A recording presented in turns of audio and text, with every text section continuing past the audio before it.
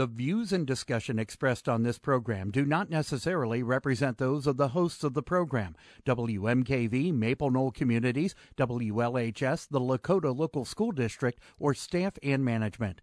The information and advice presented are educational in nature and not intended to be taken as specific legal, accounting, or other professional advice. Always consult with your own legal, accounting, or other professional before making any investment.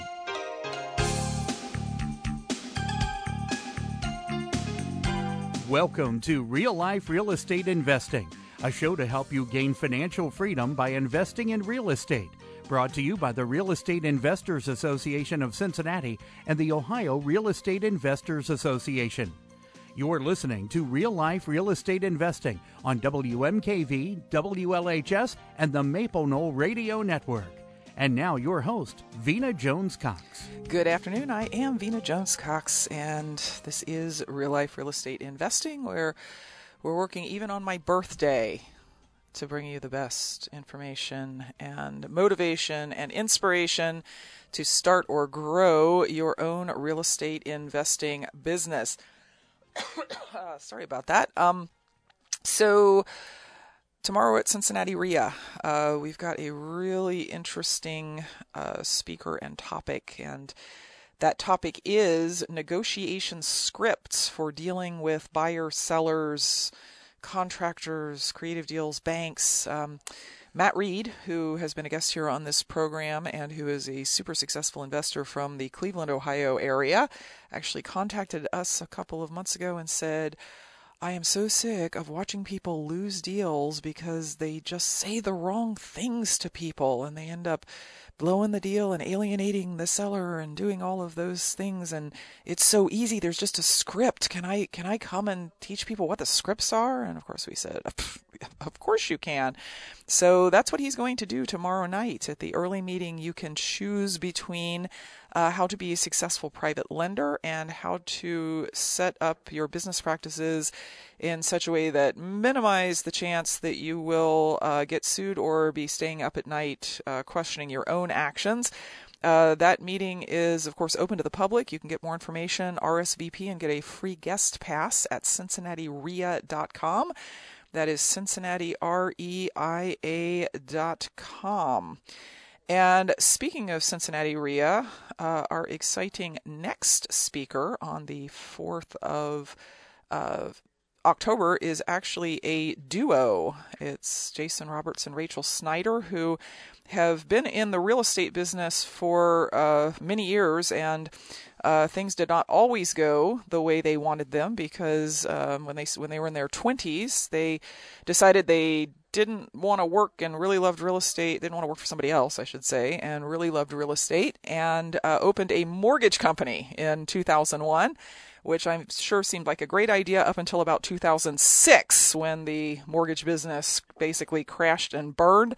So they regrouped after they had to find a different way to use their particular talents, and got into the real estate business and have closed over 300 transactions since then, specializing in pre-foreclosures and short sales, but doing also wholesales and probate properties and all kinds of cool things. So now they are funneling that expertise and that longtime love of real estate into a business where they coach people and come and speak at groups and share their wealth of knowledge. And we are thrilled to have them here on Real Life Real Estate today. Jason and Rachel, welcome. Thank you, Vena. Happy birthday. Thank you. Thank you. Yeah, happy birthday. Thanks for having us. Yeah, I wouldn't have said that except Mike gave it away before the show. He's like telling everybody what my this didn't tell everybody which birthday it is. So So yeah, that would have been ugly. So when you come here to Cincinnati, and you're also going to be in Columbus 2 days before that, I know that your focus in the evening meeting is going to be around kind of getting people's mindset right about getting leads and making sure that process is, as automated as it can be, and not fighting everybody else to do exactly the same kind of marketing that everybody else is doing, and some negotiation in there. I know it's kind of a wide-ranging talk, and I want to cover some of that today for listeners who are all over the country, of course, and can't necessarily come to Cincinnati RIA on the 4th. But I want to start with a bigger picture thing here that fascinates me about your business.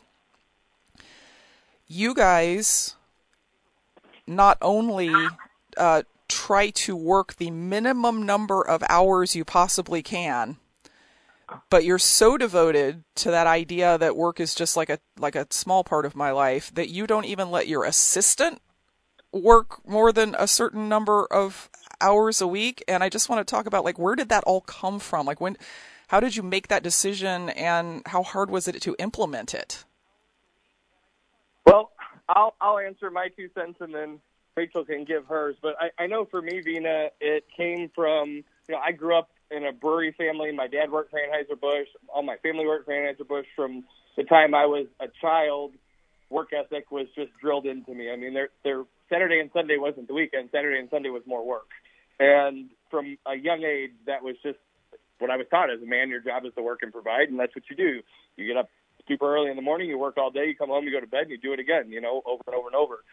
And so when we transitioned into the mortgage world, I recreated that environment. And so it was 5:30 in the morning at the office, and we would leave most nights at midnight. And at the time, I would have certainly argued with you that I was happy and my life was the way that I wanted it. Meanwhile, my personal relationships were suffering, marriage suffering, my health suffering. When you're in an office from 5:30 in the morning until midnight, you don't really tend to eat the best and take care of yourself, and work took priority over everything, over family, over friends, over myself. And that was all fine and great until that market collapsed and there wasn't any more work to do. And I kind of found myself as like a 30-year-old guy who had always been well off financially, but my entire identity was wrapped around that business. And I really didn't know who Jason was outside of work. And that was the first time in my life that I had ever really stopped to think about what I really wanted my life to look like. What would I do if I didn't have to work all day long every day? What do I like to do for fun? That was a hard question for me to answer. And so that was the kind of thought process behind building our business around our life instead of what most people do, and that is we work, and whatever little bit of time is left, we try to go do something fun, or maybe we just rest because we're so tired from working. So I think just a different perspective there. And as we started to build our business that way and started to ask ourselves different questions, when you only have 4 hours a day to get done what you would normally get done in 10, it's a different thought process. We still have to get all these things done, but we only have this amount of time, kind of like, the day before you go on vacation, how you get 10 times more done.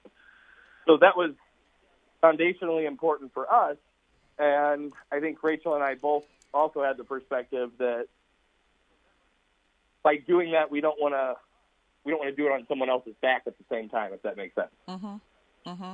And thus the assistant gets well compensated, but also doesn't work a 60-hour week. That's correct. Mm-hmm. Absolutely. Yeah. And to be clear, that 4 hours a day is a self-imposed limitation. Yeah. It's not that you don't still have 24 hours in a day. It's that you just said 4 hours and then I'm going and living my life. Yeah, that's the choice. There's, we kind of look at life and like Jason was saying, that there are way more important things than you working every single day, 10 hours a day. And you need 10 hours a day because that's the story that you're telling yourself, is that you need 10 hours a day. You would be amazed at when you only allow yourself a certain amount of time, how efficiently you not only work, but your entire team works. Mm-hmm. Mm-hmm. Well, I think I learned more about leadership and delegation when I put those parameters in place because, we all have the tendency to just, you want something done right, we do it ourselves, and especially when you transition from corporate America into entrepreneurship, for some reason we throw away all that structuring and departments and, there's a marketing person and a payroll person and we just do it all ourselves. I learned more about how to really run a business when I put those limitations in place than I had the previous 12 years. Mm-hmm, mm-hmm. And that's just, that's a great perspective for not just people who are already running a business and are already sitting there going, oh, I don't know how I would do everything in 4 hours a day. Well, figure it out. It's also a great perspective for new investors who don't know that they're going to get themselves into that position, but practically everybody does if they don't think it through from the beginning. Absolutely right. Yeah. They trade a job for a job. Very true. So thank you for that. We're going to take a quick break, and when we come back, we will delve into some of the ways in which you implement that while at the same time being able to do 300 or more properties and run a hard money business and do all of the other things that you guys are doing.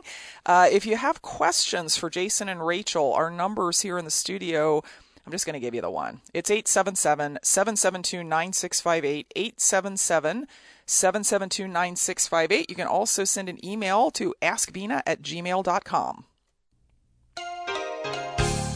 Welcome back to Real Life Real Estate Investing. Talking today to Jason Roberts and Rachel Snyder, who are partners in several businesses, and even more than I mentioned with the hard money lending business and the real estate investing business and the coaching business. And we're kind of here today to talk about big picture strategy, but also about some of the ways in which they manage leads and manage negotiations and manage all of those sorts of things that everybody needs to get their head around when they first get into the real estate business, and of course continue to do throughout their real estate life. Now, to give folks some perspective, guys, what is it what is the property you're looking for? Like, what do you do with the properties that you get? For us, we're fix and flip. We're not buy and hold people, and I'm not by any means saying that that's a bad strategy. What we teach is acquisition, so how to get a deal.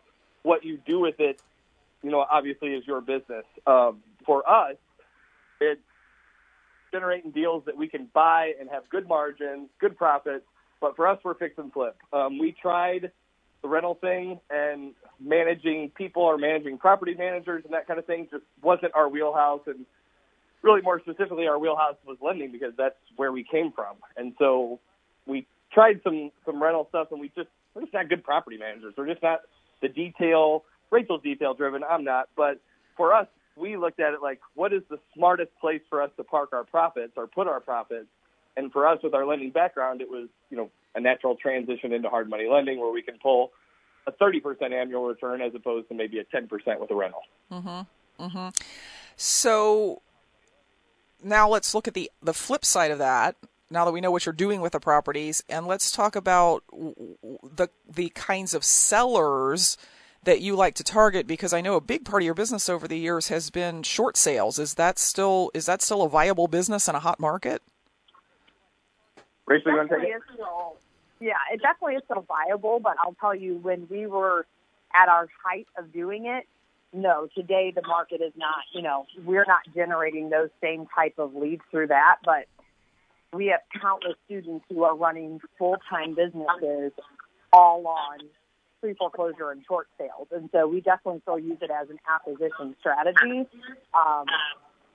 I love them because you can build up a pipeline of properties, and no other strategy really allows you to be able to do that. But we also focus a lot with the probate. Okay. That's something that we have found that we can consistently do closings through that strategy, and it's become something that we really enjoy because we can close on them faster. Without all the complications that are involved in with short sales. It tends to be real easy to get the seller to sign the agreement, but then there's the whole bank negotiation process, and that's what tends to take a while in probate situations, or in short sale situations. Okay. So now that we've kind of laid the groundwork for folks who are maybe not familiar with your specific business, you guys use some fairly, I'm not going to call it out there, but some marketing strategies that are not commonly taught. And the one that really grabbed my attention was you guys cold call people? So You have to understand our background, and that is Rachel and I, my first real job, and really kind of her first real job too, was in the collection world, which I'm not saying anybody should go do that. It's a good paying job, but it's not a good environment. However, it pays really well, but our job was to make 200 to 300 outbound phone calls a day, and that was before Mojo Dialer and all these things that make calling people easier. We had a phone, a computer, and a finger, and you pounded the phone all day long, and we made between 200 and 300 outbound calls a day, calling people who didn't want to talk to us and didn't want to pay their bills, and our job was to try to talk them into that. And so a lot of people's fear of calling someone, it was just naturally beat out of our system early on. And so it wasn't this big, scary thing because, hey, it's a whole lot cooler to call somebody and ask if we can buy your house than it is to call them about their delinquent Discover card. So when, we went through the transition of, running a multi-million-dollar mortgage business to really over the course of 2.5 years where we couldn't originate loans and bringing us down to zero, we knew we had to rebuild. We knew we had to do something. But honestly, I didn't have $500 a month for stamps, for marketing, for letters, for all that kind of stuff. But I had a phone and I had free Wi-Fi, and so we literally got our start. The first 50 deals that Rachel and I closed in 2011 came from, as stupid as it sounds, reverse white pages, which is the worst skip tracing engine that there is.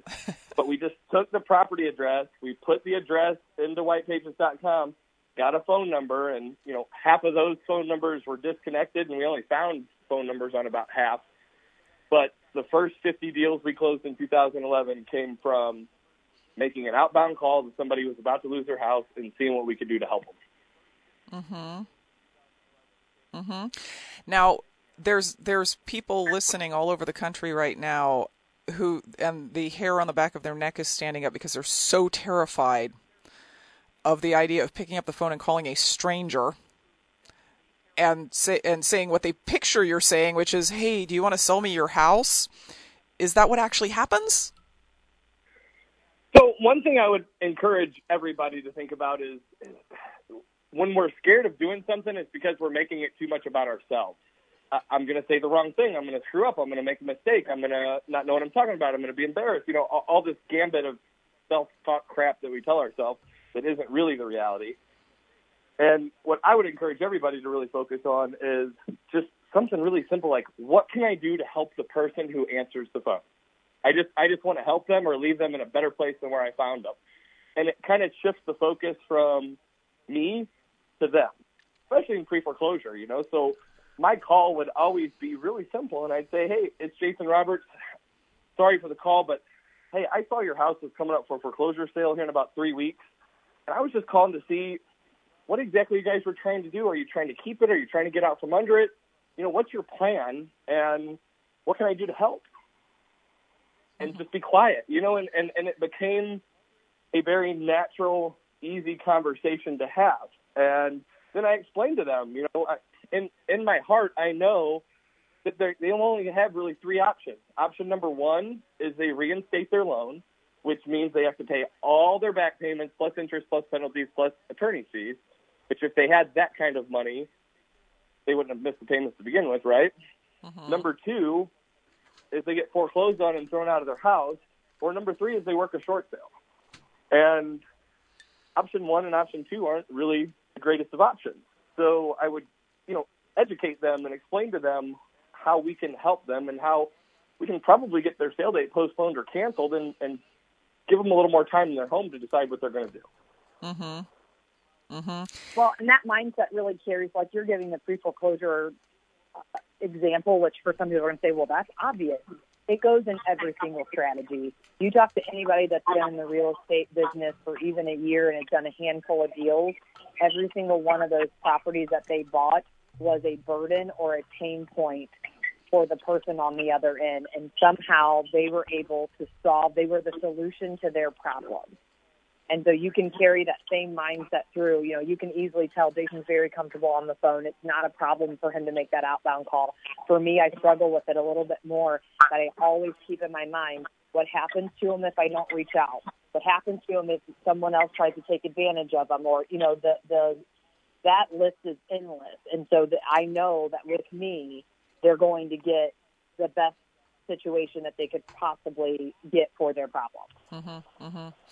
Yeah, our sellers do tend to be in situations where they're looking at a lot of non-ideal options. Whether it's well, I can either let the bank take my property, or I can declare bankruptcy, or I can sell it and not get any money because I owe too much on it. None of them are like great options, but we are usually the best of their bad options. And it sounds like part of what your approach is letting them, or making sure they're clear on what those are and why. Although you may, in an ideal world, they might like to sell their over-leveraged house and get $100,000 to move, that's probably not going to happen, and that of what's available to them, you guys are the best. That's exactly right. And I think, as a whole, when there's an uncomfortable situation, as human beings, we just kind of tend to put our head in the sand and pretend that it doesn't exist. And so part of that communication, our job, is to bring reality to the forefront and into their face so that they can make a decision, because pretending it's not happening isn't going to make it better. So we have to bring the pain up so that they feel the pain and that they understand that it's real, but then offer them a viable solution that actually helps them.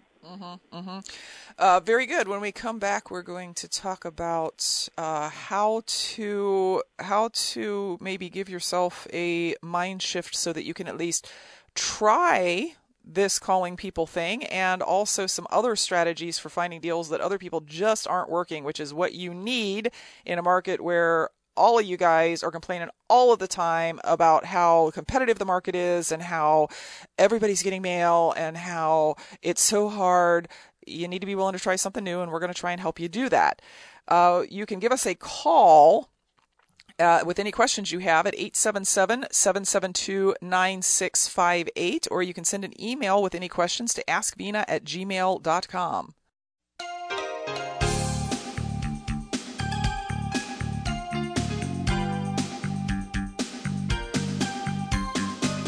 Welcome back to Real Life Real Estate Investing. I'm your host, Vina Jones Cox, and talking today to Jason and Rachel, who run a couple of successful businesses that are real estate related out of the St. Louis area and are coming to Cincinnati on October the 4th, and also Columbus on October the 2nd. And you can get more information about that at CincinnatiREIA.com, CincinnatiREIA.com.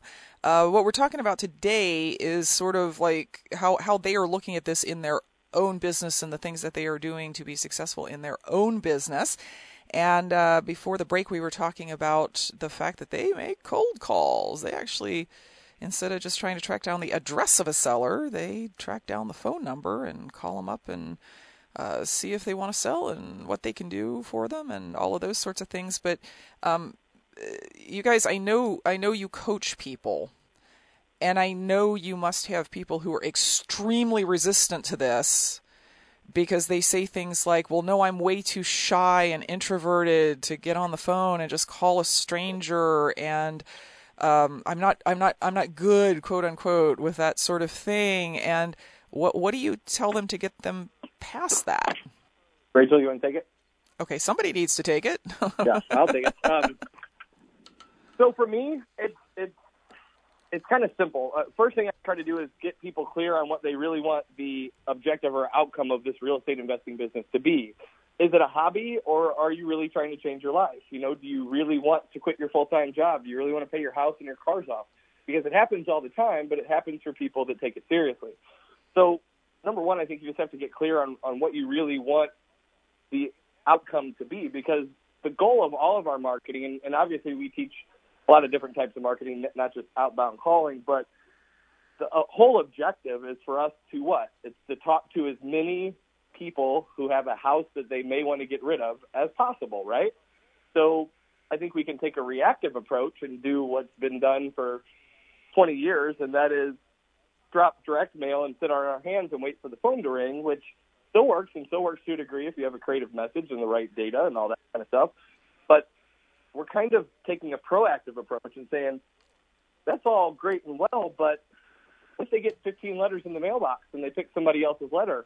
Or what if they call me, but in the meantime, someone else shows up on their doorstep? So we're trying to, curve that response rate delay and just say, what we're really wanting to do is have a conversation with somebody who wants to sell the house. So how about we just call them and bring it to the situation, right? Mm-hmm, mm-hmm. Okay. So do you have any exercises that you put these shy, quote, not good on the phone people through, like, look, I just want you to pick up the phone and call 10 people and not get deals? I mean, so, something that will make them see, because I think the fear is that I'm intruding on this person's life, and therefore they're going to be angry with me, and they're going to yell, and we're very, very sensitive even to strangers who can't see us and will never hear from us again and never knew who we were before, like being angry. Yes. Yeah.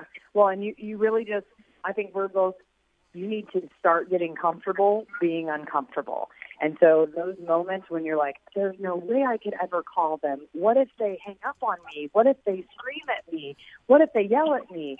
All of those things are probably going to happen.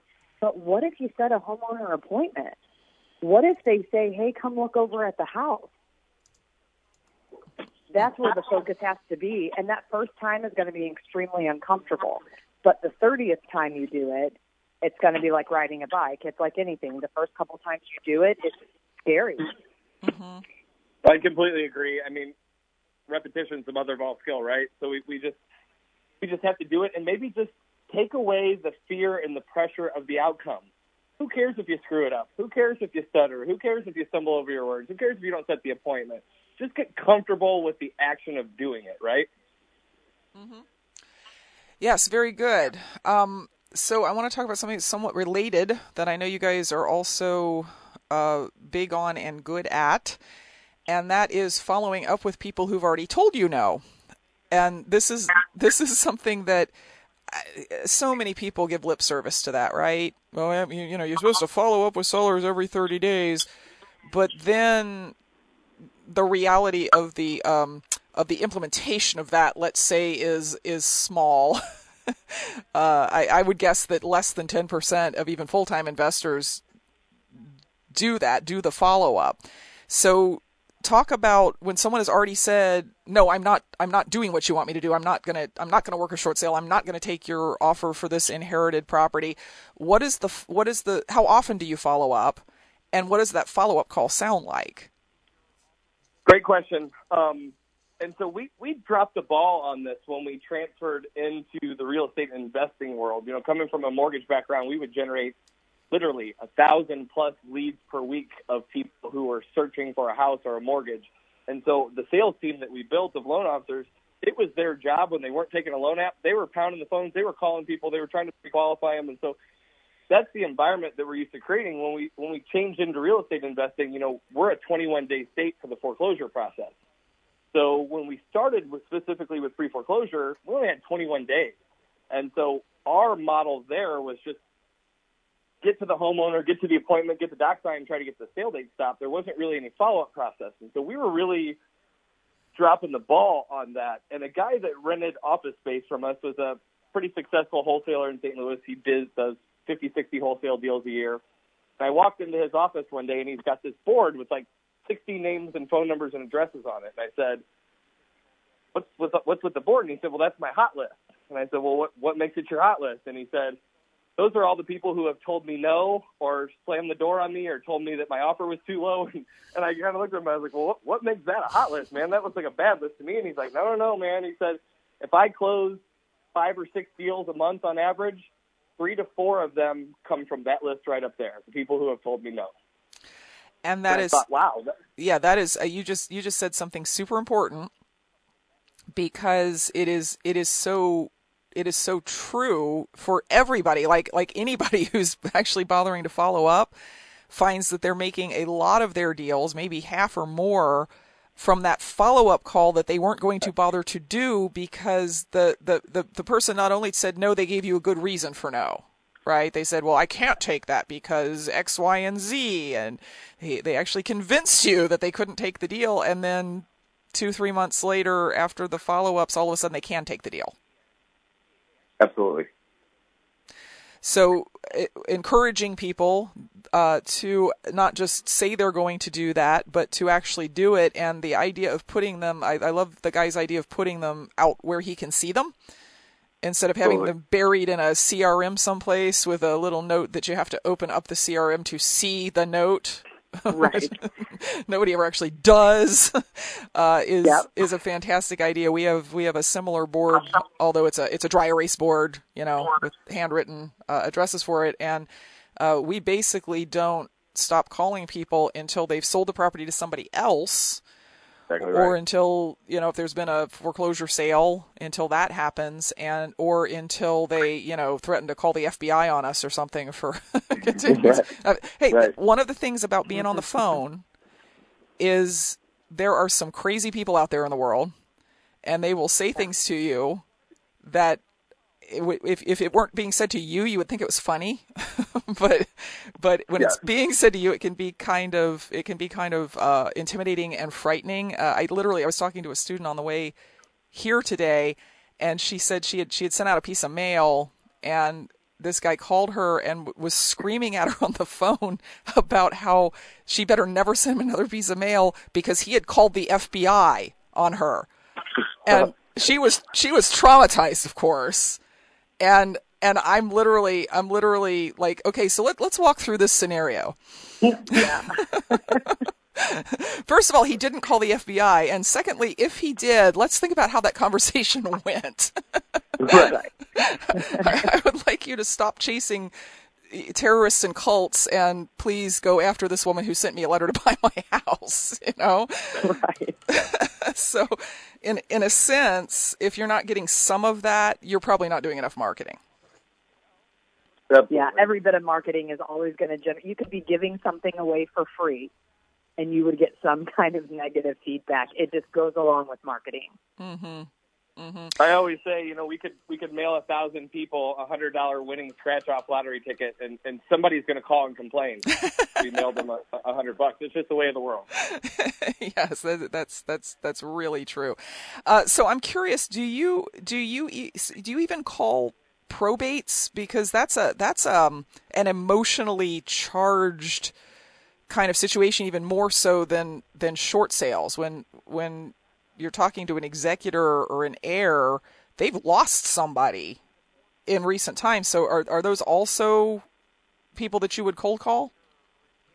Absolutely. In addition to 4 or 5 other forms of marketing, I want to try to reach people in as many ways as I possibly can, because I know from experience in this business that the majority of investors are just doing direct mail, the majority. And so I have to do something different. I want to set myself apart from everybody else's, one of the 15 letters in the mailbox. So we may do something creative with Facebook. We may find an email address for them. We may leave a door sticker. We're trying to reach them from as many different ways as we can. But yes, I'm still wanting to have that verbal conversation. And you're right, it is a much more sensitive situation. So I make sure that the very first words out of my mouth are condolences and really trying to understand where they're at.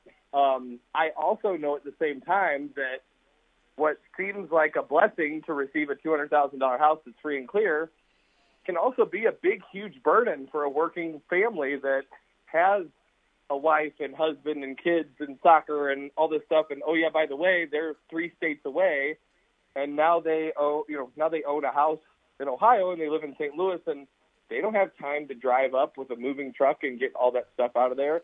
They can't be there every day to manage a construction crew to bring it up to current, get rid of the shag carpet, and they don't have the time or the resources to do all that. So while it can feel uncomfortable, at the same time, I can't tell how many closings that Rachel and I have attended where the family is in tears at the closing table and hugging us and saying, "Thank you guys so much for your help. I don't know what we would have done without you." Mm-hmm. Mm-hmm. And so there's still a huge need there to help. And is there any... Go ahead, Rachel. I was going to say, we've also had so many people that say, I chose you guys because you were the only ones that took the time to call me. Everybody else just sent me some letter or put something on the property. You guys actually took the time to call me and find out what was going on. Excellent. And that sort of real life experience, people get up in their own heads about this. They hear that they should be doing it, and then they get to thinking about doing it, and then they decide that all of these things are going to happen that either don't happen or aren't that big a deal, or have you ever noticed that people who are kind of new to the real estate business, they can only imagine the worst thing happening. They can't imagine that people are crying and hugging you and thanking you and saying that was great that you called me. So hearing the real life experience of, we do get some of this, but it's balanced by this other stuff is awesome. So you mentioned that there are 4 or 5 ways that you try and contact most people, and I know we're like down to 10 minutes left in the show, and we do not have time to go through all of those. But for the benefit of the folks who can't be here in Cincinnati, where you are going to talk about that, can you just sort of list what they are? Sure. So I'll give a quick as answer as I can. When we started doing short sales, the guy that taught me, Sean, and this guy had been teaching short sale marketing in St. Louis for like the last 10 years. So I can go to our RIA in St. Louis and say, how many of you guys in here do short sales? And 70% of the room will raise their hand. And anywhere else in the country, maybe 2 or 3 hands go up. So we knew we were going into a market where everyone was already marketing this specific strategy. And so Rachel and I going in knew that if we're going to have any success with this, we've got to do things differently. We've got to reach these people in a different way than how everyone else is reaching them. So first thing that popped into my head was Facebook. Everybody's on Facebook. People are on Facebook more than they're on their phones. They're on Facebook more than they check their mailbox. If you read the statistics on it, it's absolutely crazy. And so we thought, what if we could find them and send them a very compelling message through Facebook? So we added that. We thought, what if we could skip trace them and find an email address and reach them that way? So we added that. We added the skip tracing the phone number and making an outbound call. So we added 4 or 5 different, I'll call them marketing types that were different from what everyone else was doing. And also kind of on the old rule that 80% of sales happen after the 5th contact. So our thought was, what if we can get to 5 contacts in the first week? We just drastically increased our percentage chance of being able to do business with this person. Mm-hmm. And let's do a little bit deeper dive into one of those things, which is the Facebook idea.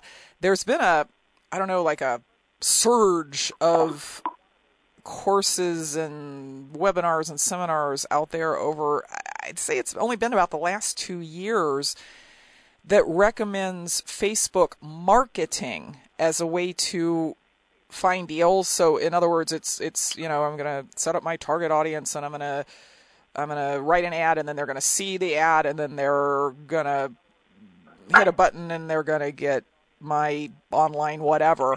That's not really what you're talking about, is it? No, not at all. I'm talking about locating the person specifically and being able to communicate them through an inbox message or some sort of person. We're not throwing this on their wall or on their page for everyone to see, but we're reaching them directly. Mm-hmm. With some kind of message actually telling them what you want from them, I assume. Yeah, absolutely. I think with all marketing, for the benefit of everybody on the call, one thing I've learned from 17 years in this world is that if you're going to be a really world-class marketer, you have to answer the question, what's in it for them? And just saying, I buy houses, I pay cash, I can close quick, that may work to someone, but it's not speaking to the person who's 2 weeks away from their foreclosure sale. So being able to compose a message that answers what their biggest concern or fear is right now, which is the impending sale date, and addressing that as opposed to just saying I buy houses, makes a big difference on being able to have that type of response. And also some people feel, it's an embarrassing situation. They feel a little more comfortable with an email or a Facebook message in the beginning. Okay. So let's back up for the last few minutes of the show here and look at the big picture again, because you've given people some great kind of off the beaten path marketing ideas, but you're also sort of talking about a system. This isn't random.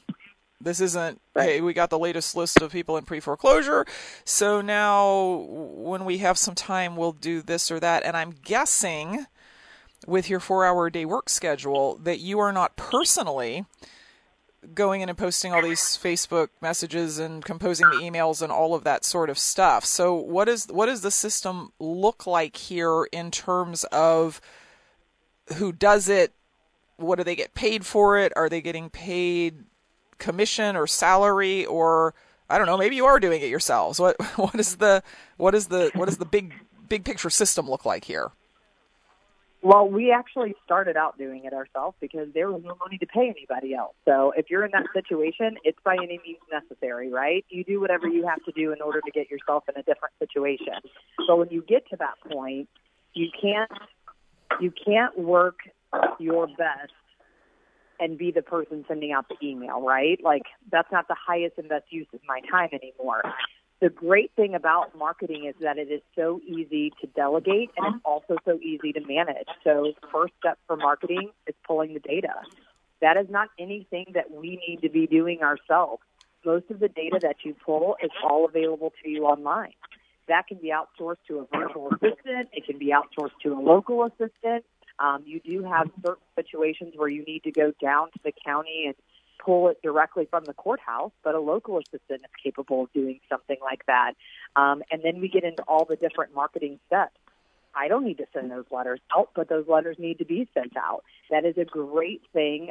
Some people use a mail house. I prefer it to be done a little bit faster, and so I like having a local assistant that pushes out all of the mail. The way that I manage the local assistant is she sends a picture in front of the post office with all of the letters stamped and stuffed and addressed right before she goes and drops them into the post office box. Then we get into the other areas. The Facebook can be done by a virtual assistant, which any of you that are familiar with virtual assistants, you pay them, some you can get work as low as $2 an hour, but I would average, say, about $4 an hour is a good way to get a good assistant. And so if you would not eat out a couple times, that would more than pay for that. And then we get into the other areas as far as emailing and skip tracing, where we talked about not just finding someone's address, but also finding their phone number. That's an online provider. That can be done by a virtual assistant. Most CRMs can set up an email campaign, and you set it up one time, and you don't ever have to touch it again, and they all go out exactly the way that they're supposed to. And so every bit of marketing that we teach until the time that it comes to making that outbound phone call, all of that can be done by someone else. All of that can be delegated out to someone else, which I think is what has proven to be so successful with the people that we work with, because a lot of people that are just getting started in real estate investing have a full-time job. And you have to think realistically about this. Can you really do all of that stuff and work a 40-hour-per-week work and not ignore your family and friends? Probably not. So you need to get some help. You need to outsource some of the things so that way your time in this business can be spent on those high-end things like making the outbound phone calls, setting appointments, going on appointments, and putting offers together. Developing the marketing in the first place, because you're not having your foreign VA at $4 an hour decide what to say to people. You're Absolutely telling them this is sort of the template, and make sure you use their name, and here's the phone number you put in. So you guys actually get involved in the process at the point at which there is higher level negotiation and property valuation and things like that, and let this other stuff kind of run itself. Absolutely. Mm-hmm, mm-hmm. And does anybody in this chain get paid as a result of a deal happening, or are they all hourly or salaried people? So someone to our local assistant that will stuff, stamp, address, and drop off all of the letters, as well as do all of the social media. So any Facebook, some of the strategies we do utilize LinkedIn, do the emails. That's 44 cents per record. So per piece of data, we pay out 44 cents. I like paying per piece instead of by hour, because if you choose to go really, really slow, that's not really my problem. I don't want to pay you $10 an hour if you sent out 10. So instead, I'll pay you like $4 or, whatever that ends up being, $2, whatever that would be, for what you sent out. So I like paying per piece when it's from the marketing standpoint like that. If I were to have someone, at some point we've had them doing acquisitions, now that then is a percentage of the deal. And we do, our marketing person, when we close a deal, we reward them with a percentage, but I wouldn't start out like that. I would simply start out on a per piece, 44 cents if they're doing all the social media, emails, and taking care of the letters. If it's not, I pay them 22 cents. Mm-hmm. Mm-hmm. If they're just doing the letter, it's 22 cents per letter. Okay. So 44 for the data and 22 for the just the letter part of it. For the letter. Okay. Just the letter. So just doing the letter, and you're utilizing a VA to outsource. But we can get, what was that number, Jason? 500 records for $50 a month from that VA. Wasn't that what? Yeah, skip traced. So we can get 500 pieces of data skip traced for $50 per month. Ah, okay. So that's actually good information, not just for people who are looking at that and saying, my business is busy enough that I need to start getting some help and how much that's going to cost me, but also for the new investors who still have full-time jobs who don't think they can get any of this done. And it's so much easier. I mean, they don't think they can do it themselves because they can't if they work, right? And it's so much easier to only be involved in the deal at the point at which there's an actual deal on the table. So I appreciate that. And we are out of time. So I look forward to seeing you guys in Columbus on October the 2nd. Folks who want to attend that meeting can get information at centralohiorea.com and also here in Cincinnati on October the 4th at cincinnatirea.com. Thank you guys so much. Awesome. Thank you.